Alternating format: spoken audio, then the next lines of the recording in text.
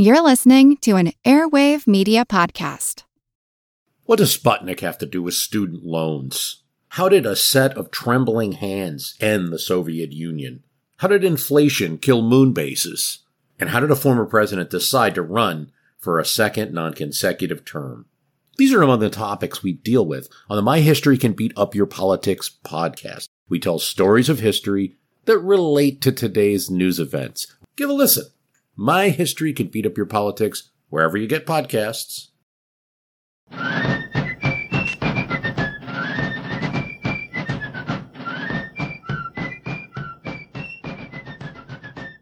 Hello, and thank you for joining the American Revolution. This week, episode 283, Advance on Petersburg. I finished up last week with the arrival of General William Phillips in Portsmouth, Virginia, in March of 1781. Now, initially, the British commander back in New York, General Henry Clinton, had dispatched forces to Virginia in hopes of disrupting American supplies to the Southern Army and creating a friendly port for the British Navy. But after Arnold's successful raid on Richmond, it became apparent that more aggressive action in Virginia might actually pay off for the British. So Clinton sent General Phillips to take command from Arnold in Virginia and see if there was a chance that Virginia might fall to British authority. As everyone on both sides quickly discovered, Virginia's defenses were a mess. To put it charitably, the militia was ineffective. The state government seemed unwilling to take any steps to defend the state or support those who could. The Continental Army under General Lafayette was still up in Maryland, and even if it could manage to get into Virginia, it was only about one-third the size of the British force now under General Phillips. Clinton's decision to send General William Phillips and several thousand more soldiers to Virginia was evidence that he thought there was some promise for more military action in the state. I've discussed General Phillips in earlier episodes. He was one of the few top British officers not to come from an aristocratic family. We know relatively little about his background, except that he did come from a military family.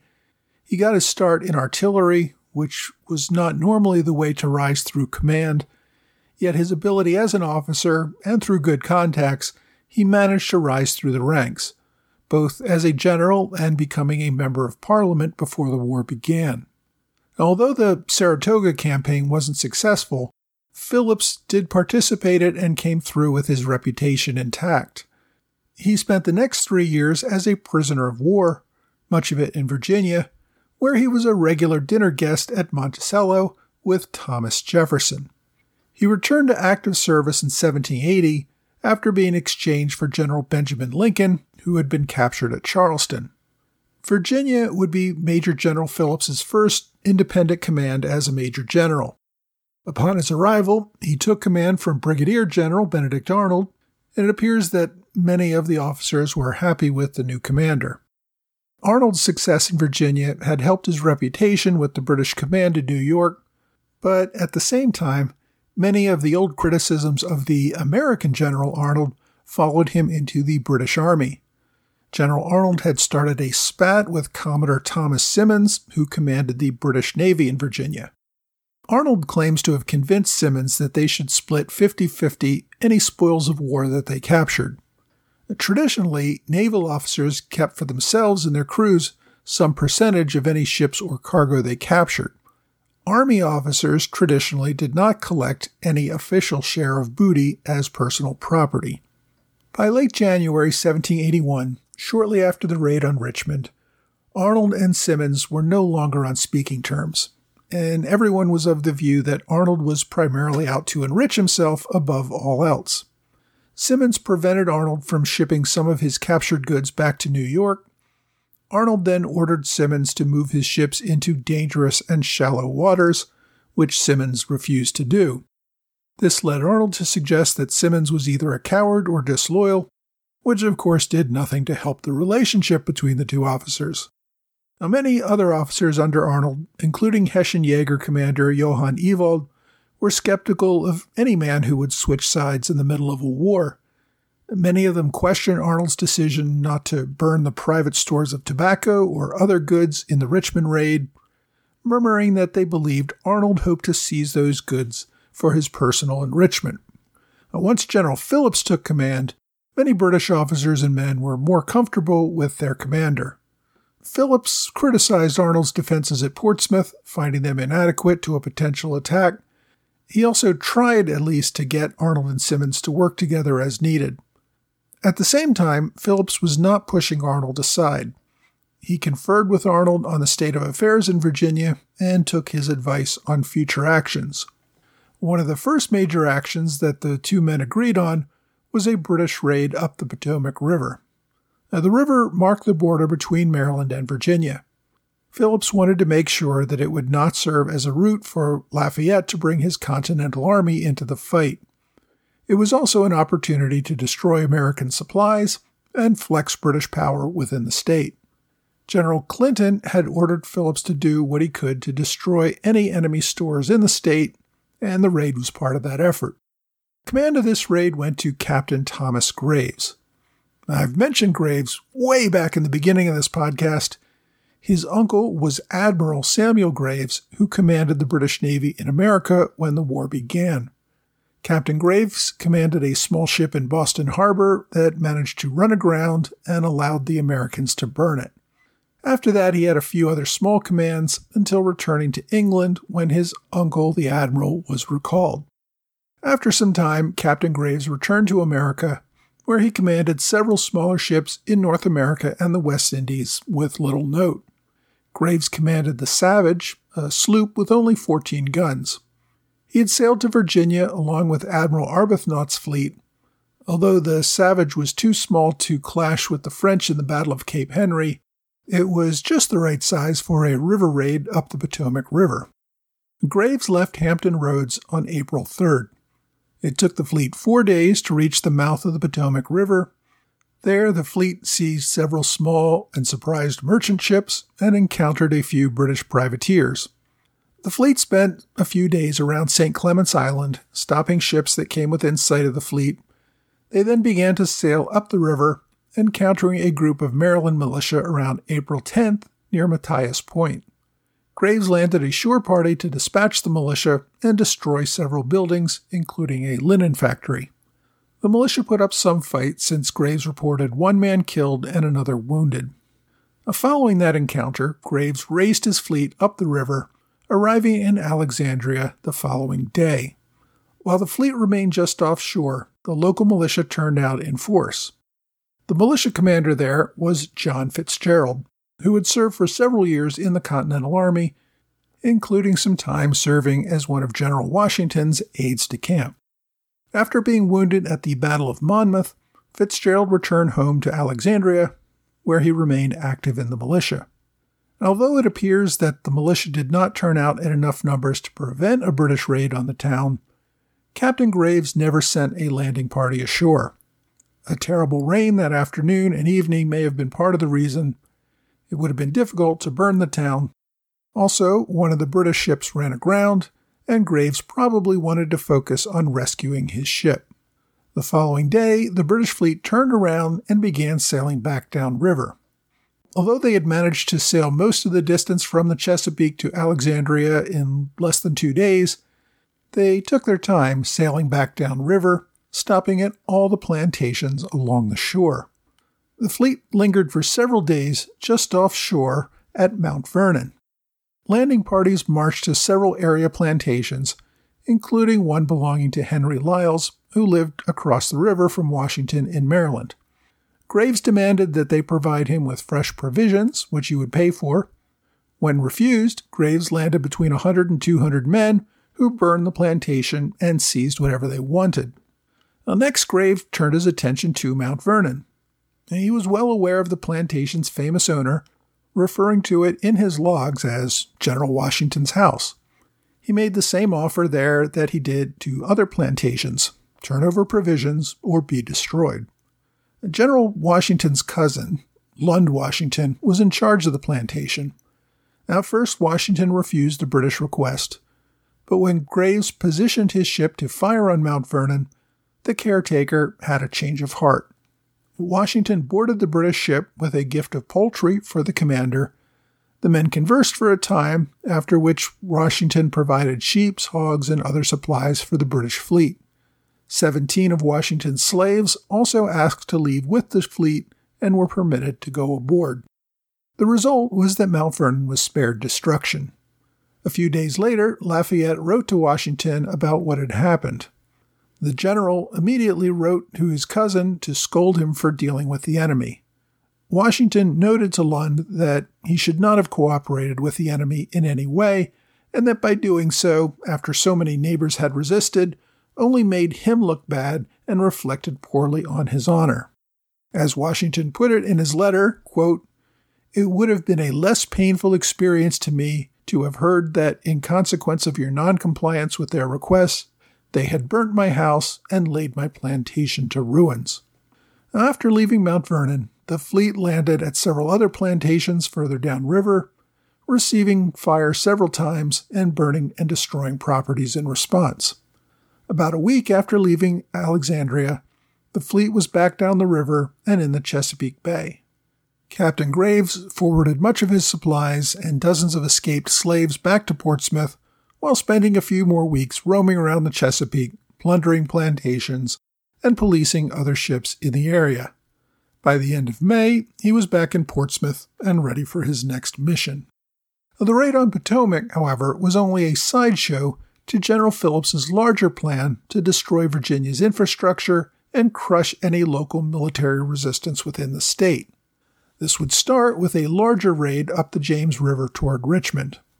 In April, Phillips took a force of 2,500 men aboard a fleet of ships and, along with General Arnold, left Portsmouth. Their first stop was Williamsburg, about 40 miles away. The defense of Williamsburg was a local militia force of about 600 men under the command of James Innes. As the British approached, Innes, whose men had been on patrol for more than 2 days with no food or supplies, opted to retreat. Governor Jefferson issued a call for more militia in the region to turn out and support Innes, but once again he was largely ignored. General Arnold marched into Williamsburg virtually unopposed. The only defense came from an ambush where some college students from William and Mary College fired on the British as they entered the city. After a single, ineffectual volley, the students fled. The British took Williamsburg. They also captured and destroyed a nearby navy yard. The Americans had withdrawn some of the ships from the shipyard, but also left some behind. The British seized what they could, burned what they couldn't, and made sure the shipyard was inoperable. Following the destruction of the navy yard, the British reboarded their ships and continued up the James River. They sailed past the still undefended Hood's Point. Once again, the British camped around the Bird Plantation in Westover, about a day's march south of Richmond. This time, the size of the British force was 3 times the size that General Arnold had used to raid Richmond about 3 months earlier. This was an army of occupation. Between the 2,500-strong British army and Richmond were maybe 1,000 militia that General von Steuben had managed to round up, mostly by combining with the militia commanded by General Muhlenberg, who had been deployed near Portsmouth. Now, despite being outnumbered and having less experienced soldiers, von Steuben and Muhlenberg decided to make a stand at Petersburg, a town a few miles south of Richmond. The actual defenses were set up just outside of Petersburg in the village of Blandford. The American commanders were under no illusion that they were going to win this battle. Their goal was to delay the British advance in hopes that reinforcements would arrive in time to defend Richmond. The militia would tie up the British army for as long as they could, then retreat across the Appomattox River. On the evening of April 23rd, the British force of 2,500 ferried across the James River to land at City Point, an area today known as Hopewell. This is about 12 miles east of Petersburg. The militia formed 2 defensive lines at Blandford and awaited the expected attack the following morning. Von Steuben also put 1 regiment on the other side of the Appomattox in case the British tried to get around them in a flanking maneuver.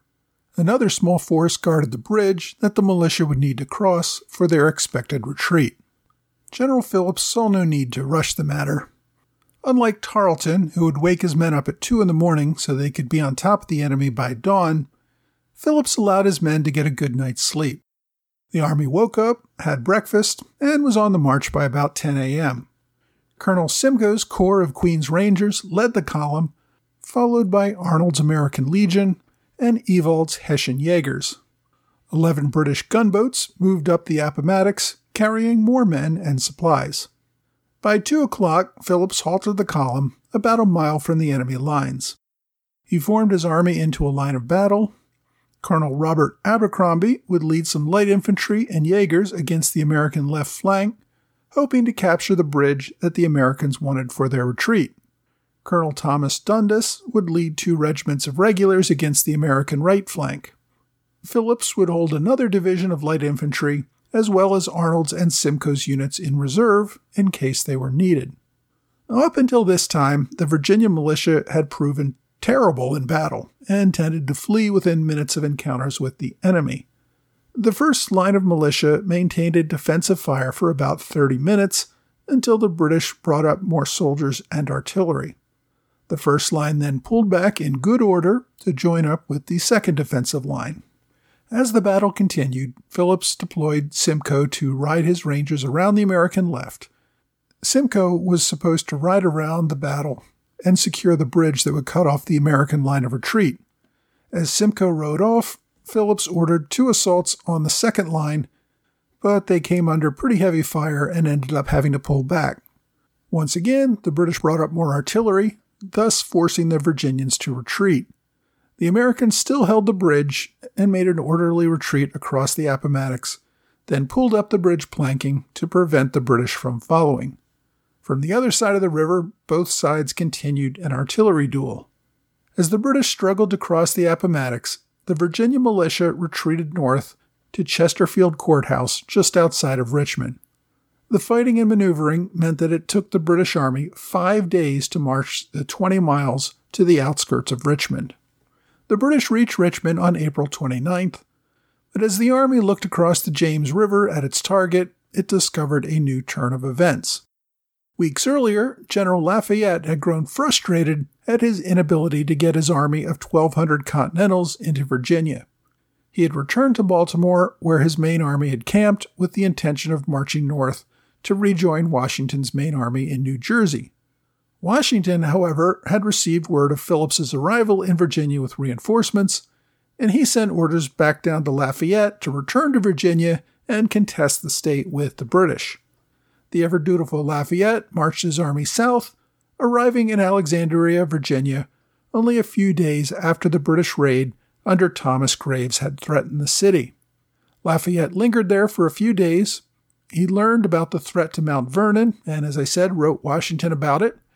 Soon, though, he continued on, pushing his men on the 100-mile march to Richmond. When Phillips arrived across the river from Richmond, he found Lafayette's Continentals entrenched in the city and awaiting his attack. Now, Phillips still had an army that was twice the size of Lafayette's, but crossing the river in the face of the enemy and pushing them out of the city would probably be a pretty costly victory for the British.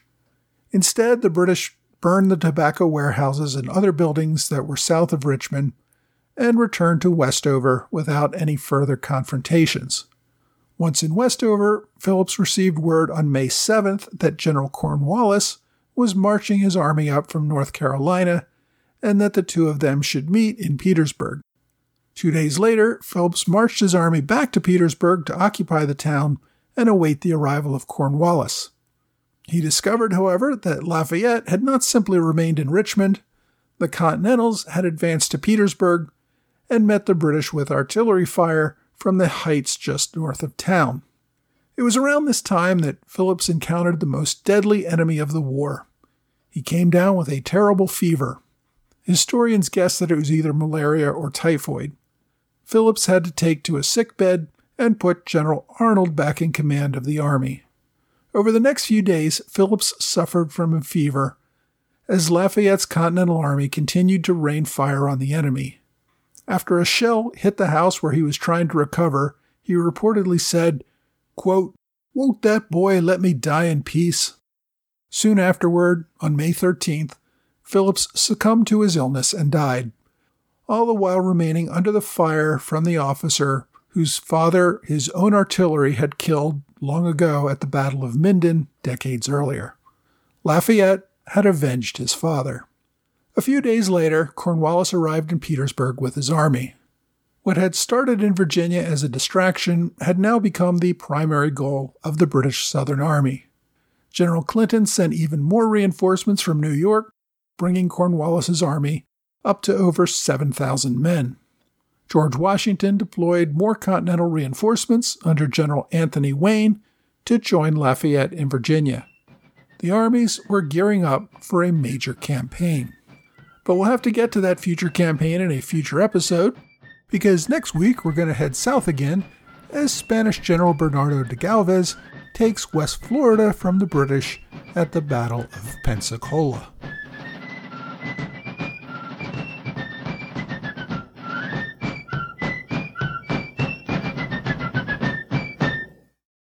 This episode is brought to you by eBay Motors.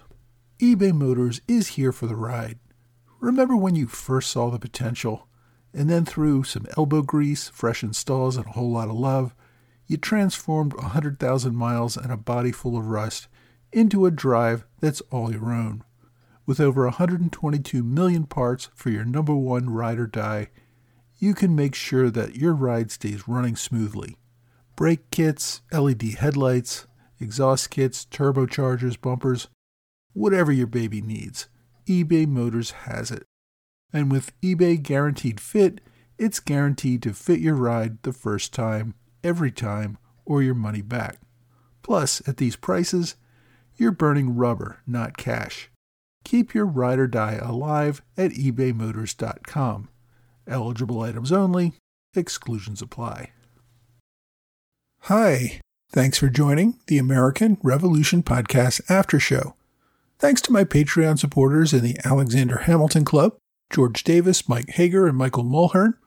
Also to Patrick LeBeau, who joined at the Robert Morris Circle level, and to David Bray, who joined Patreon at the Privy Council level last month. I really appreciate everyone who supports this podcast, either through ongoing contributions on Patreon or one-time gifts via PayPal or Venmo. I really couldn't do this without your support. And just a reminder that this podcast is going to become part of the Airwave Media Network. It will also remain as part of the Into History Network. My goal with these networks is to help promote the show. This episode also marks my return to weekly episodes. For the past couple of months, I tried to fill in the odd weeks with guest episodes, but I hope to go forward now publishing regular episodes every week. There may still be the occasional guest episode, but thanks to your support, I hope to publish weekly content going forward. A couple of clarifications and corrections from last week. When I talked about my book recommendation last week, I identified John Palmer, the author of the book, as the oldest American soldier in World War II. Now, it was pointed out to me that Palmer was born in 1870, while another American soldier, Charles Keller, was born in 1868. However, Keller retired from the Army in 1943, around the time of his 75th birthday. Palmer served through the entire war, meaning that he was 75 and a half when still in active service at the end of the war. So I stand by my original statement that John Palmer was the oldest American soldier in World War II. I did make one mistake last week, though. I referred to Admiral de Touchet as the commander of the French fleet at the Battle of Cape Henry. Turns out that de Touchet never made the rank of admiral. He was chef d'escadre, roughly the equivalent to a British or American commodore. So if I do make a mistake, which I do on occasion, feel free to write me and correct me, and I will try to set things back on course. Now this week, we saw the war in Virginia expand exponentially. The main reason this happened was Virginia's weak response to Arnold's raid on Richmond earlier in the year. The British were looking for any weaknesses that they could exploit. If the Virginia militia had given them as hostile a response as the British received in, say, North Carolina, they probably would not have sent the army under General Phillips to try to occupy Virginia. Now, I can't really say why the Virginia militia gave such a poor showing. As I said last week, I think part of the blame has to fall on Governor Thomas Jefferson for his weak leadership. I think part of it was also the resentment between Virginians in the West and their resentment of the Tidewater plantations in the East. There were really big social and economic differences that eventually led to the separation of West Virginia from the state, but the Carolinas had many of these same divisions. One of the differences, I guess, was that the British had not yet threatened the western part of Virginia, meaning these people were less motivated to help out the neighbors that they really did not like. This episode also covered the attack on Mount Vernon. I'm often asked why the British did not burn Mount Vernon simply on the basis of its owner, despite the fact that the plantation's caretaker cooperated with them. That really was a decision by the British commander who decided for himself what was proper, ethical, moral. Finally, we covered what I like to call Lafayette's Inigo Montoya moment, where he has the opportunity to kill the man who killed his father.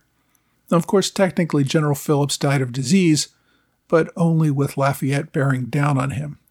With General Phillips's death, General Arnold once again took command of the British Army in Virginia, but his command would be short-lived until we get to General Cornwallis's arrival in the state. Now, if you want to learn more about how Virginia evolved during the Revolutionary War era, you'll want to check out my book recommendation this week. It's entitled Richmond During the Revolution, 1775 to 83, by Harry M. Ward. It's a look at how the city and region developed during the course of the war. Of course, Richmond had become the capital during the war, after the British started threatening the coastal region of the state. The author, Harry Ward, was a professor at the University of Richmond, and he wrote this book quite a while back during the bicentennial era, when lots of books were being written about this era. It was first published in 1977, and Ward has also written a number of other books about the Revolutionary War. Now, this one is focused on Richmond itself, how it went from being a regional center to becoming the capital of Virginia. The book has been out of print for 50 years, but there are used copies available for sale. There's also a copy that you can borrow on archive.org. So, if this topic interests you, get a copy of Richmond During the Revolution, 1775 to 83 by Harry Ward. My online recommendation is the original letter that George Washington wrote to his cousin, Lund Washington, after learning that Lund had traded with the British in order to save Mount Vernon. This is a classic letter from Washington. He makes very clear that he did not approve of Lund's actions and spells out exactly what he should have done. But at the same time, he tells his cousin that he understood his actions and still held confidence in him. I've included a link to the letter available on the National Archives on my blog and website. My question this week asks, how many battles did France fight on behalf of America during the Revolutionary War? How many victories did they achieve over Great Britain? Well, for starters, I suppose I would have phrased the question differently. France did not fight on behalf of America. France fought alongside America in a few battles. Much of France's assistance came in the form of financial aid. France also fought many battles with the British during the war, not on behalf of America, but for its own benefit. Most of these battles took place in the Caribbean, where France was seeking to capture or defend island colonies. Other naval battles took place in the waters off Europe or the coast of India. Well, several French officers, of course, also fought in the Continental Army. Lafayette, who I talked about this week, is probably the most famous example. Now, these were individuals who fought for America, obviously with the tacit consent of the French government. Occasionally, late in the war, France would send a fleet up from the Caribbean to help the Americans. France did send a small army to America. An example of this was the failed siege of Savannah in late 1779. There was also an attempt by the French Navy to assist in the capture of Newport, Rhode Island in 1778, but that one was canceled after a storm damaged the French fleet, so both of these were British victories. In the summer of 1780, a small French army landed at Newport, Rhode Island. For more than a year, the French army remained in camp and did not engage in battle. The commanders, Rochambeau and Washington, both agreed that they didn't have enough soldiers in their combined armies to take on the British in New York City. Even without that battle, the mere presence of the French army forced Britain to keep more soldiers in New York, thus allowing the Americans an advantage in the South, where battles were raging during this time. Eventually, the French and American armies marched down to Virginia in late 1781 and fought together to capture the British army at Yorktown. This was really the only major land battle that the French and Americans won together, but it certainly was a decisive and an important one. If you have a question that you'd like me to answer, please reach out to me either via email or on Twitter, Facebook, Quora, or Reddit. Well, that's all for this week. I hope you will join me again next week for another American Revolution podcast.